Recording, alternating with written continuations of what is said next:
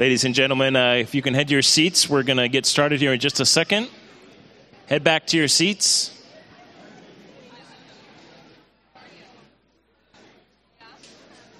We're going to be Matt is going to be preaching in the book of Romans this morning, Romans chapter 6, and I'm going to read it out loud here in just a second. Romans chapter 6. Ezra, go sit down. Mama.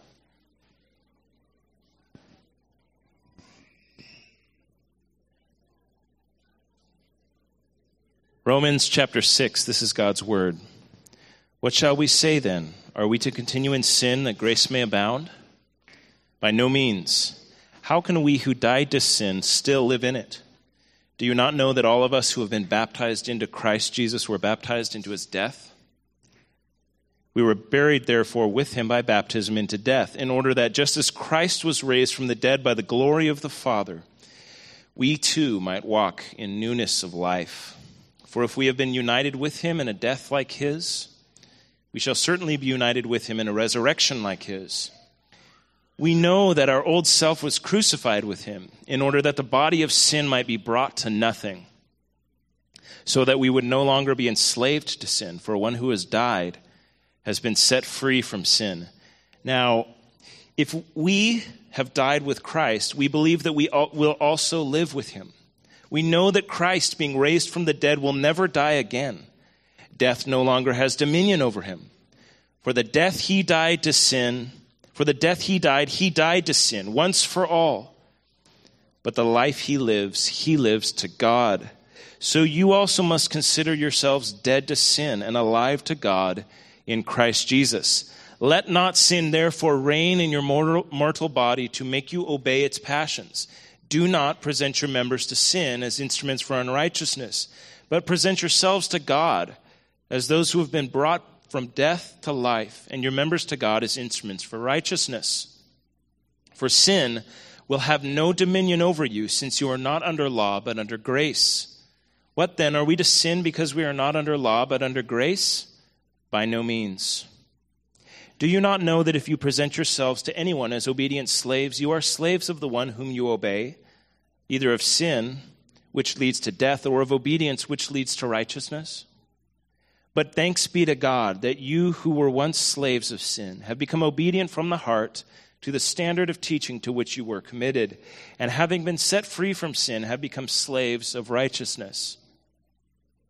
I am speaking in human terms, because of your natural limitations. For just as you once presented your members as slaves to impurity and to lawlessness, leading to more lawlessness, so now present your members as slaves to righteousness, leading to sanctification. For when you were slaves of sin, you were free in regard to righteousness. But what fruit were you getting at that time from the things of which you are now ashamed? For the end of those things is death. But now that you have been set free from sin, and have become slaves of God, the fruit you get leads to sanctification, and its end, eternal life. For the wages of sin is death, but the free gift of God is eternal life in Christ Jesus our Lord. This is God's word. Would you pray with me?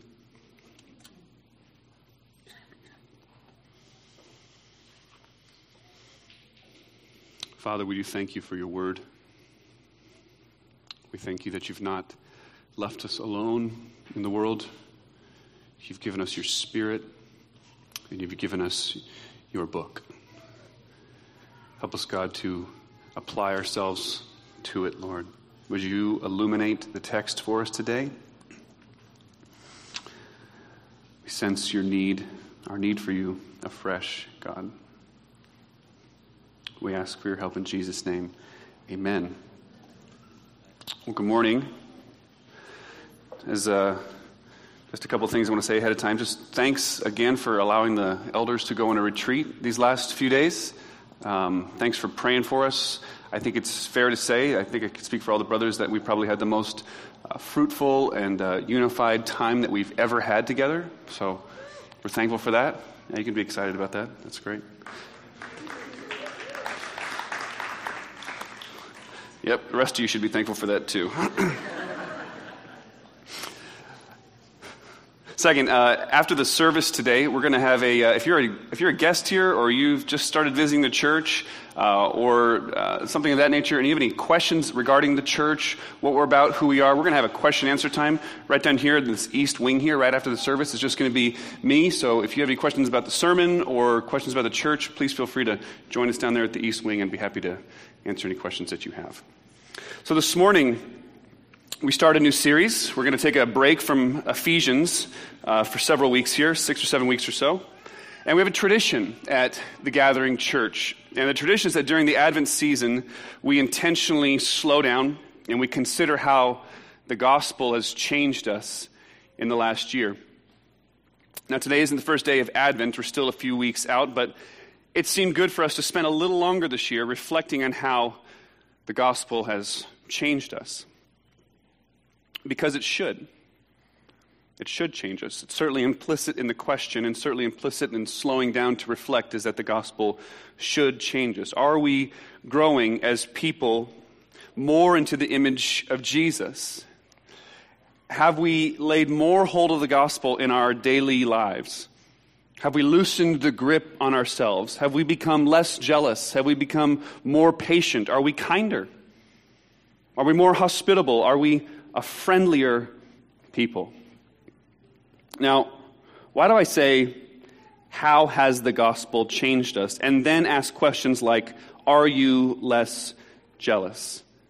What is the relationship between the gospel of Jesus Christ, the life, the death, the burial, the resurrection of Jesus? What's the relationship to that and your actions?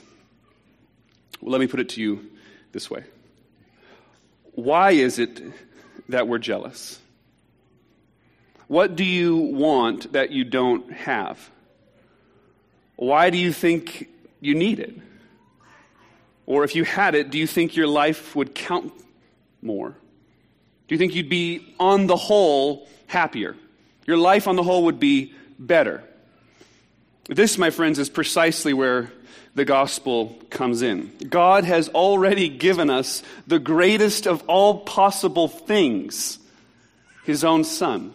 He's welcomed us into the inner life of the Trinity. He said that we are fellow heirs with Christ. Christ is our brother. We're going to live with Him forever. We're going to dwell with Him forever, reign with Him forever. Fullness of joy, pleasures forevermore are ours. And as you begin to lay more hold of that, as the reality of that goes deeper down into your heart, when you have another aha moment, when the penny drops a little bit more, we become less jealous. Why would we daydream about our income doubling in the next year or compare ourselves to other people? Who in the world cares when the Son of God has fully and completely given Himself to you? So let's spend some time thinking about this over the next several weeks. How has the gospel changed us? How has the gospel been applied to our life? Not just thinking in terms of our justification, that we are right with God, right standing with God through Jesus Christ, which is absolutely true. But how has the gospel come into the inner workings of our heart? The things that we do day in and day out. Why do we get angry at our spouse? Now, there's hot spots in the scriptures that I personally go to for constant encouragement. Genesis 50, Psalm 16, Psalm 24, Psalm 73, the servant songs in Isaiah, Philippians 2 and 3, 2 Corinthians 5, but Romans 6, 7, and 8 has probably been the most helpful to me over the years.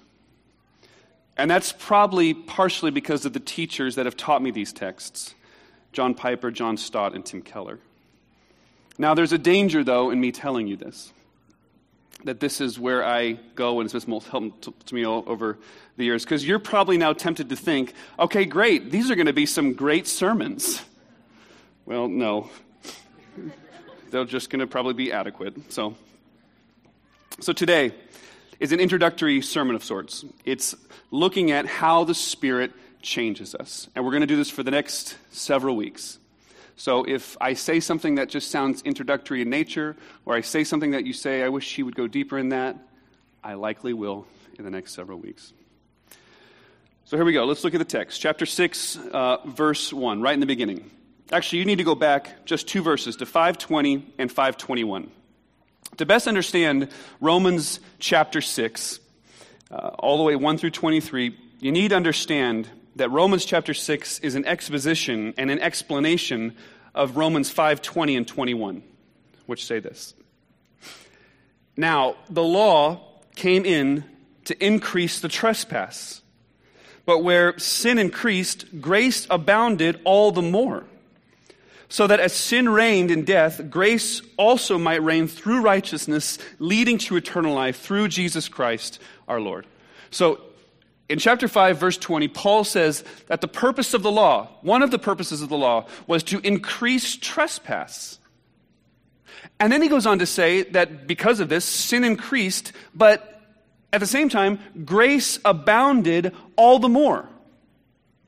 Which leads to the question and begs to the question that we get in Romans chapter 6, verse 1. What shall we say then? Are we to continue in sin so that grace may abound? Paul's question there in Romans chapter 6, verse 1 is because of what he's just said in Romans chapter 5, 20 to 21. And he gives the answer quickly in verse 2. He says, by no means. And then he spends the entire chapter unpacking by no means. So let's do that. Let's unpack Paul's answer by no means. So point one. Point one, who we were. Who we were. First, what does Paul mean here, right here in the beginning, when he says, how can we who died to sin still live in it? That's verse 2. What does he mean by that? What does he mean that we died to sin? Or maybe understanding it more fully, there's a verb here in the past tense, died, and there's a verb here in the future tense, live.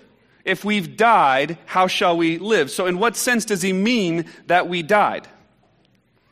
Now, one of the ways that this has been taught over the years that I think is profoundly incorrect and unhelpful is that to be dead to sin means that we are insensible to sin. What do I mean by that? I mean that when something dies, it loses its senses. And some ways that teachers and commentators have taught us over the years is that to be dead to sin means that we have no sense of it. Now, think about this. Think about if you saw an animal laying in a gutter or, on the side of the road and you were unsure if it was dead or alive. I mean, you would know right away if you walked up to it and put your foot on it. You would just know right away. Did it respond to you? Does it have senses, or is it dead as a doornail, dead? So the teaching goes, if you're a Christian, then your senses are dead to sin. But the problem with this teaching, at least it's wrong in 2 ways. One, experientially, is that that's not our experience. That's not our experience. We still have inclinations to sin. We still feel the temptation of sin in our bodies. And the danger then could be for us to doubt our union with Christ. Because, hey, if we're supposed to be dead to these inclinations and I still have them, my senses aren't dead to sin, then maybe I'm not really dead. Maybe I'm not really united with him. But second, textually, this can't be what Paul means either. Because you see, in the scriptures, in the Bible, when sin and death are coupled, they're coupled for the purpose of judgment. Sin and death are coupled for the purpose of judgment. And this is from the very beginning of the scriptures, right? When you eat of the tree, you shall surely die. Death is sin's penalty. And this is clear in the teaching of Romans 2 as well. Romans 5:12 says, therefore, just as sin came in the world through one man, and death through sin, and so death spread to all men. Or even later in our text here in chapter 6, for the wages of sin is death. So when Paul's connecting these two here, when he's connecting the idea of sin and death, he's doing it for the purpose of judgment. Because the penalty for sin is death. It's separation from God.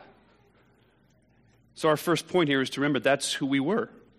We were separated from God. We were not dead to sin.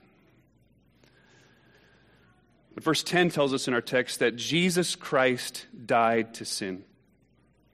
Verse 10 says, "For the death he died to sin, once for all. And the life he lives to God." In other words, Jesus met the demands of, he took the penalty of, and received the judgment of sin. He suffered under the wrath of God, and he died. He died to sin. Do you not know, verse 3, that all of us who've been baptized into Christ Jesus were baptized into his death? He is the one that died to sin. We were buried, therefore, verse 4, with him by baptism into death, in order that, just as Christ was raised from the dead by the glory of the Father, we too might walk in newness of life. When you were united with Jesus, when you were united with him, you were united with him in his death. That means that our death, my friends, has already been paid. The wages of sin is death, but when you are united with Jesus Christ, you are united into his death. He died the death so that we could have his life.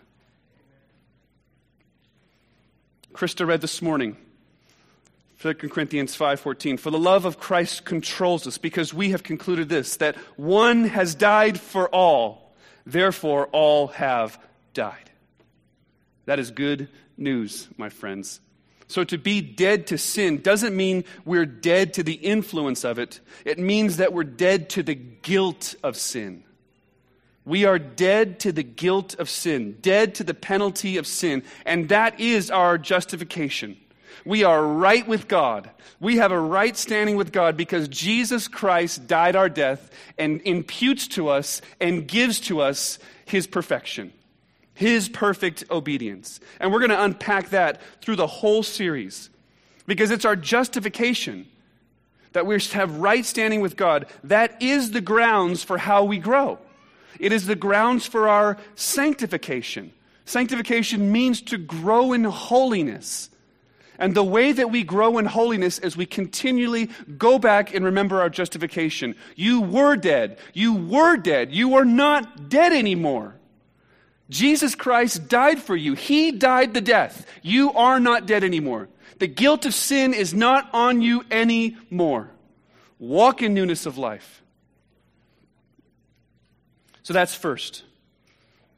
We were under sin's penalty. But second part of who we are, there's two parts of who we are. The second part of who we were. The second part of who we were is that we were under sin's mastery. We were under sin's mastery. Look at verses 16 through 18 with me. "Do you not know that if you present yourselves to anyone as obedient slaves, you are slaves of the one whom you obey, either of sin, which leads to death, or of obedience, which leads to righteousness? But thanks be to God, that you who were once slaves of sin have become obedient from the heart to the standard of teaching to which you were committed, and having been set free from sin, have become slaves of righteousness." So, look at this phrase here, though. In verse 16, it says, "Present yourself as obedient slaves." That's a pretty remarkable phrase, and I bet we don't get it at first glance. So let me unpack it. What Paul is saying is he's saying that the essence of the kind of slavery he's talking about is obedience.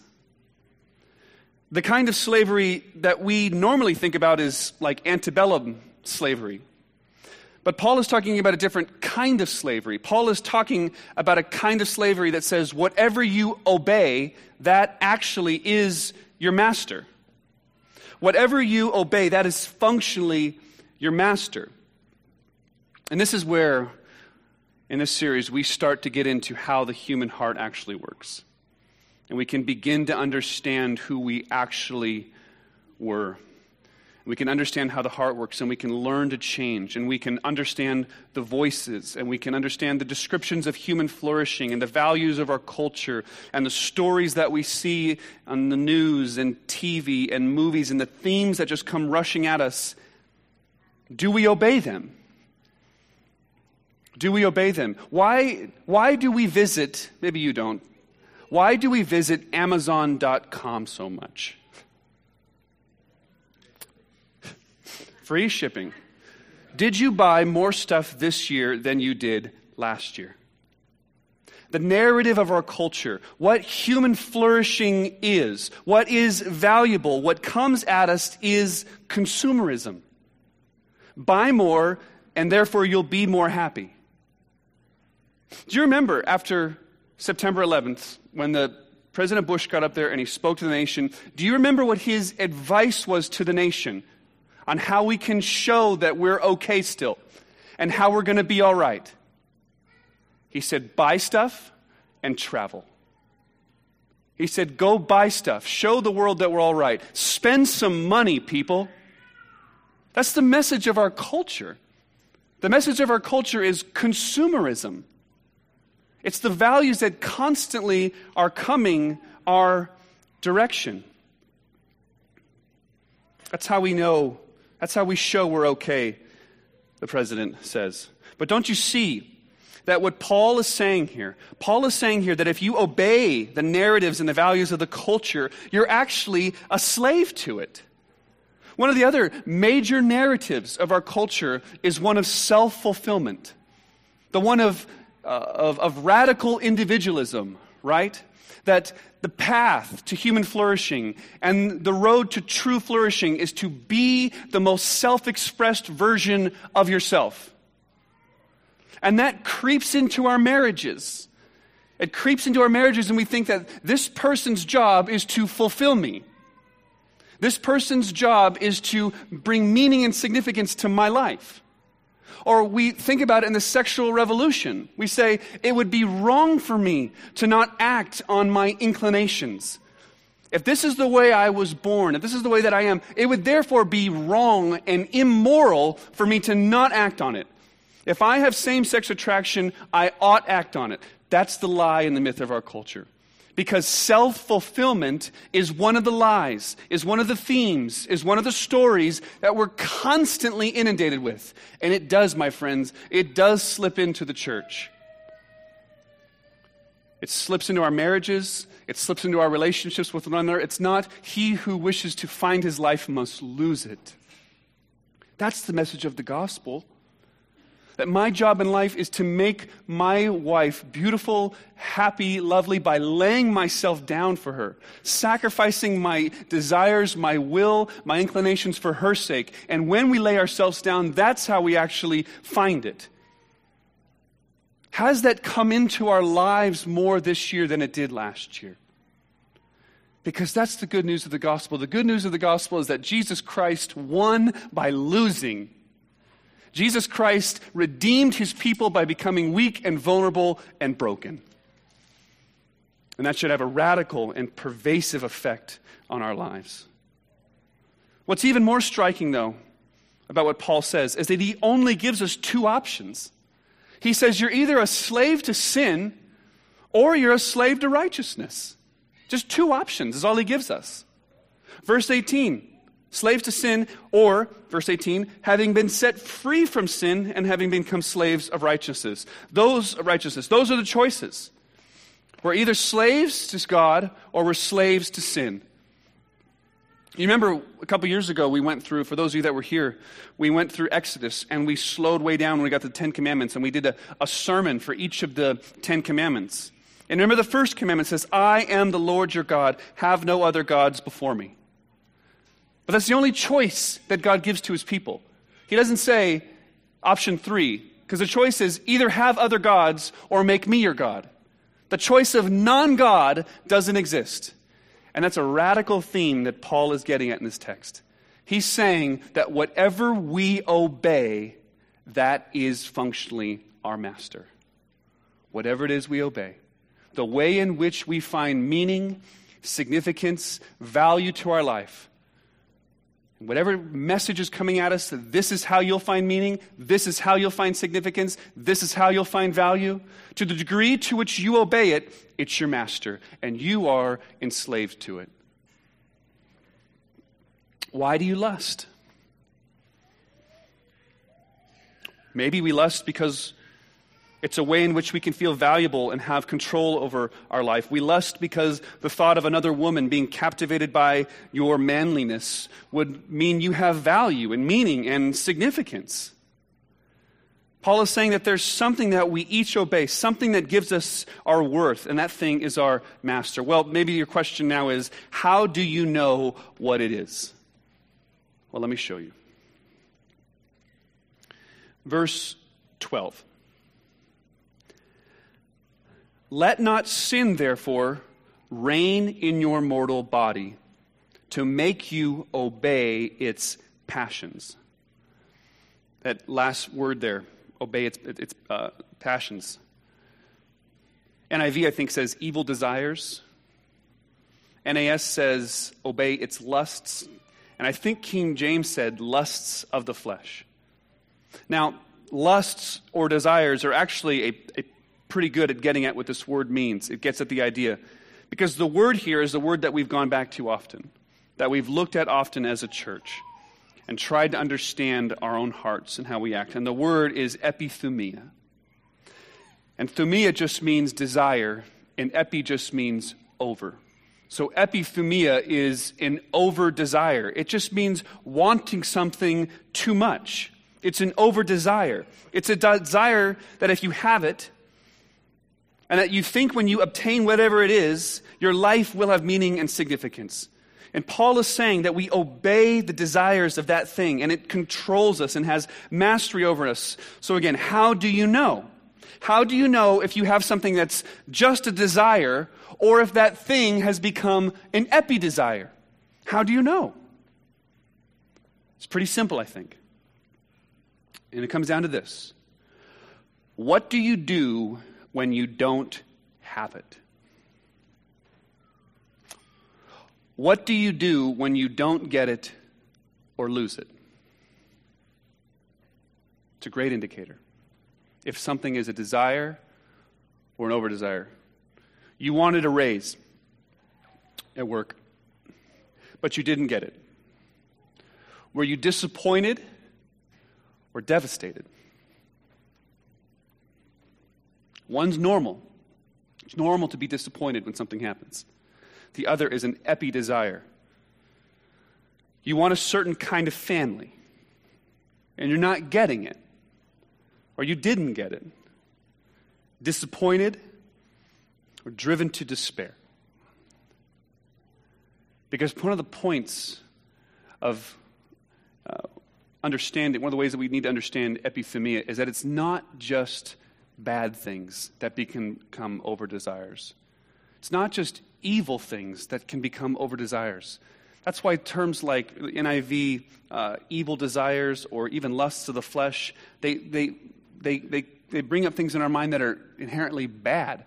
But good things, things that God gave us for our good, we can want them so much to the degree that those things become our God. They can become our spiritual masters. They can control us. And you know that they're controlling you because when you don't have them, you're not just disappointed, you're devastated. You're driven to a point of despair. You want to be attractive and liked by men, and maybe you aren't. Are you disappointed, or are you driven to an eating disorder?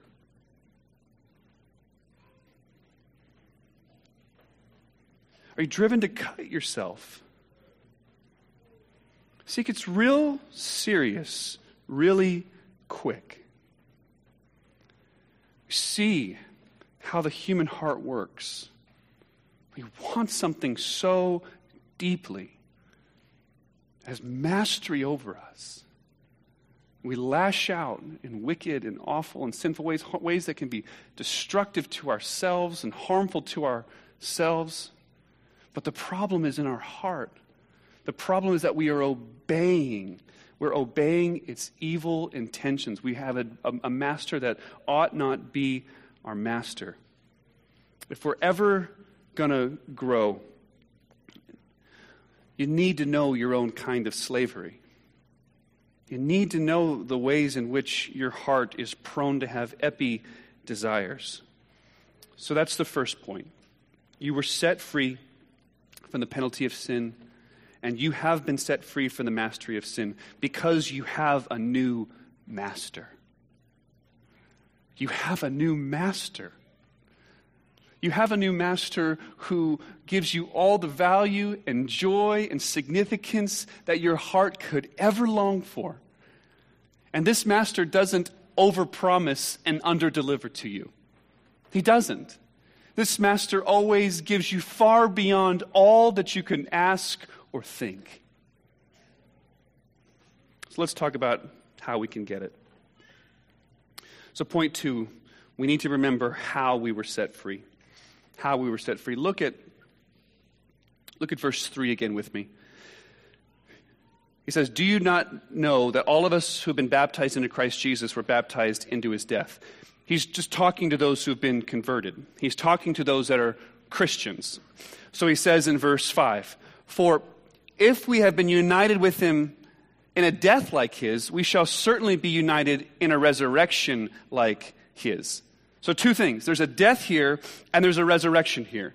His death, we already kind of got into this. His death was our death, which means we don't have to die our own death, which means the penalty for the evil desires and the epithumias that you have, they're not yours anymore. The penalty for them are gone.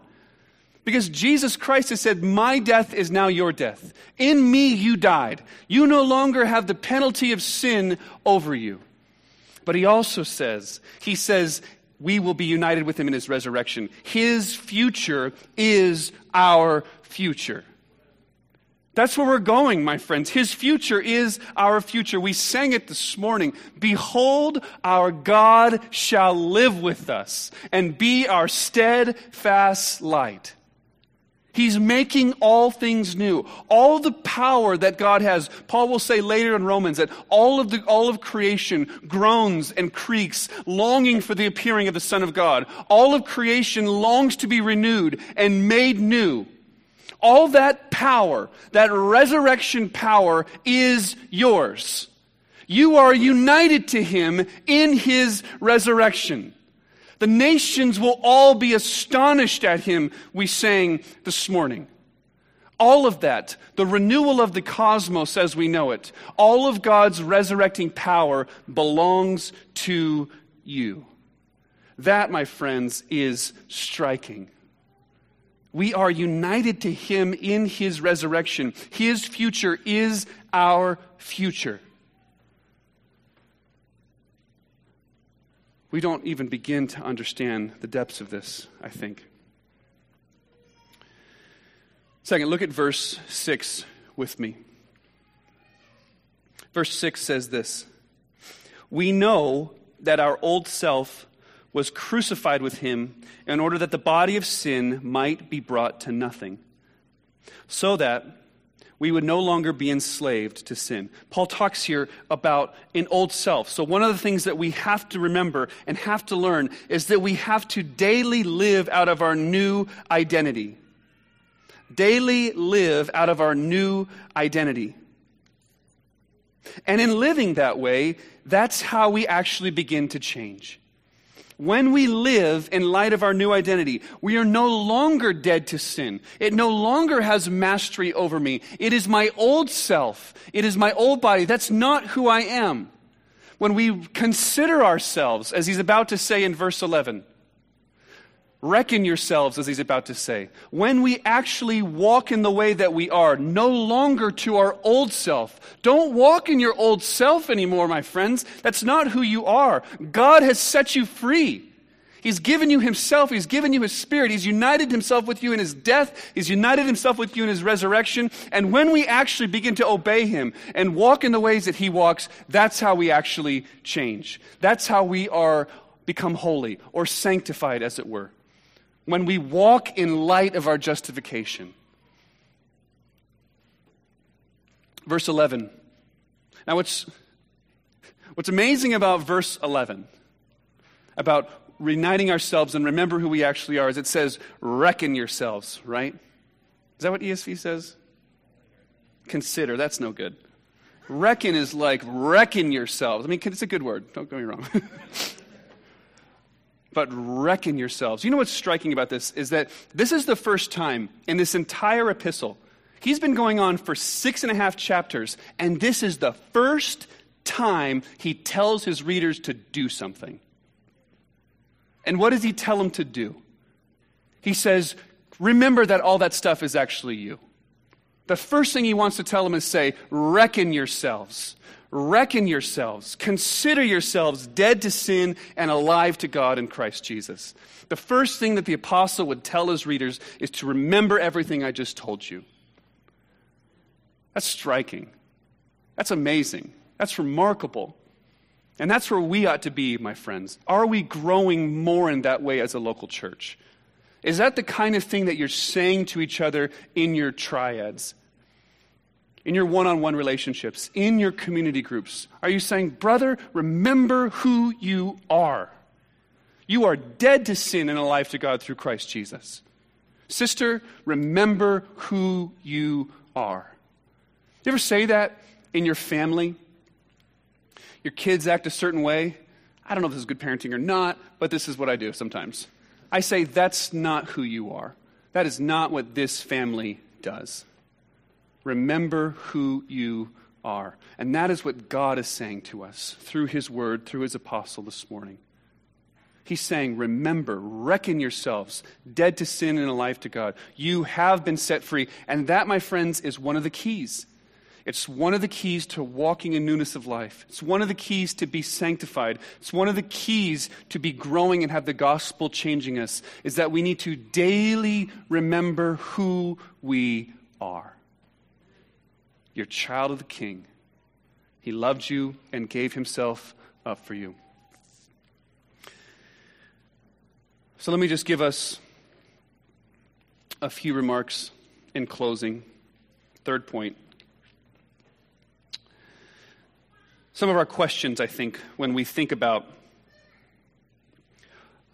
walking in obedience, walking in holiness, because that's what the call is. The call is it's cyclical, right? You are not saved by your works. God did not say to Israel, I will get you out of Egypt, and I will get you across that Red Sea as long as you obey my 10 commandments. No.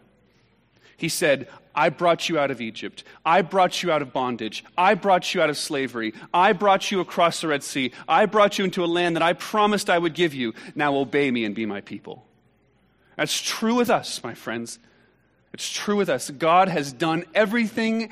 You're not going to be any more saved in heaven than you are today. But you will be more holy. But you will be more holy. And the more that you become like him, to be like him, we sang this morning, right? The more that you become like him, the more that you want to become like him. Because the more you become like him, you long to be with him, and you see his love and his grace and his presence. And it becomes more real to you and more evident to you and more desirous to you. And the things of this earth grow slowly dim in the light of his glory and grace. The old slavery, the old taskmaster stuff just starts to fade away and go away. But some of our objections. One is obedience is painful. It is. Obedience is painful. C.S. Lewis said this in Mere Christianity. He says, imagine yourself as a living house. God comes in to rebuild that house. At first, perhaps, you can understand what he's doing. He's getting the drains right, and he's stopping the leaks in the roof, and so on. And you knew those jobs needed doing, and you're not surprised. But presently, he starts knocking the house about in a way that hurts abominably and does not seem to make sense. What on earth is he up to? The explanation is that he's building a quite different house from the one that you thought of. He's throwing out a new wing here. He's putting on an extra floor there. He's running up towers and making courtyards. You thought you were going to be made into a decent little cottage, but he's building a palace, and he intends to come and live in it himself. is painful, my friends. It is. Obedience is painful. Being shaped and sanctified is challenging. It's difficult at times. It hurts. The second thing I think we think, though, I'll just say, it's painful, it's challenging, it's difficult, it hurts. But God is making for us. He's making us into something that He's going to dwell in Himself. He's making us into something that requires pain at times, that requires the hard, these inward trials I do employ from something to set thee free. That's a bad example. Don't start ever giving an example if you don't know where you're going with it. The flame shall not hurt you. I only design your dross to consume and your gold to refine. That one works. Second, objections to walking in obedience and desiring holiness is that it's boring. It's boring. C.S. Lewis helped me a lot this week. In Letters to an American Lady, he said this. He says, "Oh, how little people know who think that holiness is dull. When one meets the real thing, a truly holy person, it's irresistible." I think the point that he's making is that holy people are anything but boring. Holy people are people that are warm. They listen well. They're just as much about you as themselves, if not more even. They're honest, and there seems to be a general gleam in their eye. Holy people aren't boring. Holy people are the kind of people that laugh easily because they have few cares. At the same time, when life turns deadly serious, there is no one that you would rather have in your corner and at your side. But becoming holy is hard work. It involves the smelting pot of life to remove the impurities from our lives. And becoming holy always involves dying to self so that Jesus Christ can be evident in our lives. Yet, life becomes all the richer the more holy and the more like Jesus we actually become. And third, I think one of the reasons that we don't wholly give ourselves to God is that we're afraid. We're afraid. I have a quote here from C.S. Lewis. "Lose your life, and you will save it. Submit to death of your ambitions and favorite wishes every day, and death to your whole body in the end. Submit with every fiber of your being, and you will find eternal life. Keep nothing back. Nothing that you have not given away will ever really be yours. Nothing in you that has not died will be raised from the dead. Look for yourself, and you will find in the long run only hatred, loneliness, despair, rage, ruin, and decay. But look for Christ, and you will find Him, and with Him, everything else thrown in." We think about our masters, though. We think about masters that we would absolutely, totally give ourselves to, and we're afraid of it because we don't want to lose control. Because the masters that we're used to, when we submit ourselves to them through our epithemias or even just people that we know, when we submit ourselves to them, they harm us, and they abuse us. And it seems like that sometimes that God does that to us too. And that's why it can be so scary. We're afraid of it. But we have a master. We have a master who used all the power that He had for you. He used all the power that He had. Only Jesus Christ could conquer sin, death, and the devil. Only He could do it. And He used His power to come to you. He used His power that He might come to you, live your life, die your death, and bring you back to the Father. Welcome you into the inner life of the Trinity. If He's done that for you, if He's done that for you, if He's really done that for you, then you can trust yourself to Him. You can submit yourself to Him. You can fully obey Him. Even when it seems like the house is shaking and it's inexplicable to you as to why. Why is he shaking the house as he is? Because he's busting out a wing here. He's adding a floor here. He's making you into something that is beautiful and right and good.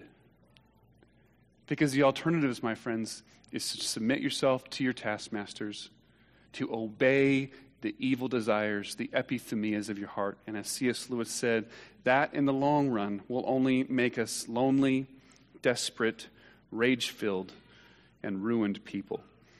But if we run after Jesus, if we chase hard after him, if we reckon ourselves dead to sin and alive to God, and we lay down everything for his sake, we will grow into his image. And we will be a people who are changed by the gospel. Remember the gospel, my friends. You are not who you were. You are who you are. You have been united with Jesus Christ in his death and in his resurrection. His future is your future. You can completely entrust yourself to him. No fear of condemnation, no fear of dread, no fear of him abusing you, using you, only making you into a beautiful and holy person. Let us pray. Our Father, we thank you for your love and grace towards us. We thank you for this text, God. We pray that you would help us in the coming weeks to reflect, God. I do pray, Lord, I pray for a mighty work of your Spirit in this church in the coming days and weeks and months, God. Make us to be a people who are enamored with the gospel of Jesus Christ. Make us a new people, God. Make us more holy and more like you in the next year. Let us remind ourselves daily, God, of who you are and what you've done for us. Would you help us, Lord? We ask all these in Jesus' name. Amen. So, my friends, this morning we've heard the scriptures preached. We've heard the gospel. We've heard how we are right with God now through his finished work for us. And we now come to the table to commune with him, to fellowship with the living God. He has given himself to us. He has welcomed us to his table. So the table of the Lord is open for all who've repented of their sins and trust Jesus, baptized. If that describes you and you're a visitor here today, we just want to welcome you to the table and to partake with us. If that's not you, if you're not a Christian this morning, I encourage you to not take the elements. This is a covenant meal, those who find their life and identity with Jesus. Again, if you're not a Christian, you have questions about the sermon, I'll be over here in this east wing after the service. We'll come up row by row to receive the elements, take the elements back to your seat, and one of the pastors will lead us through the elements together.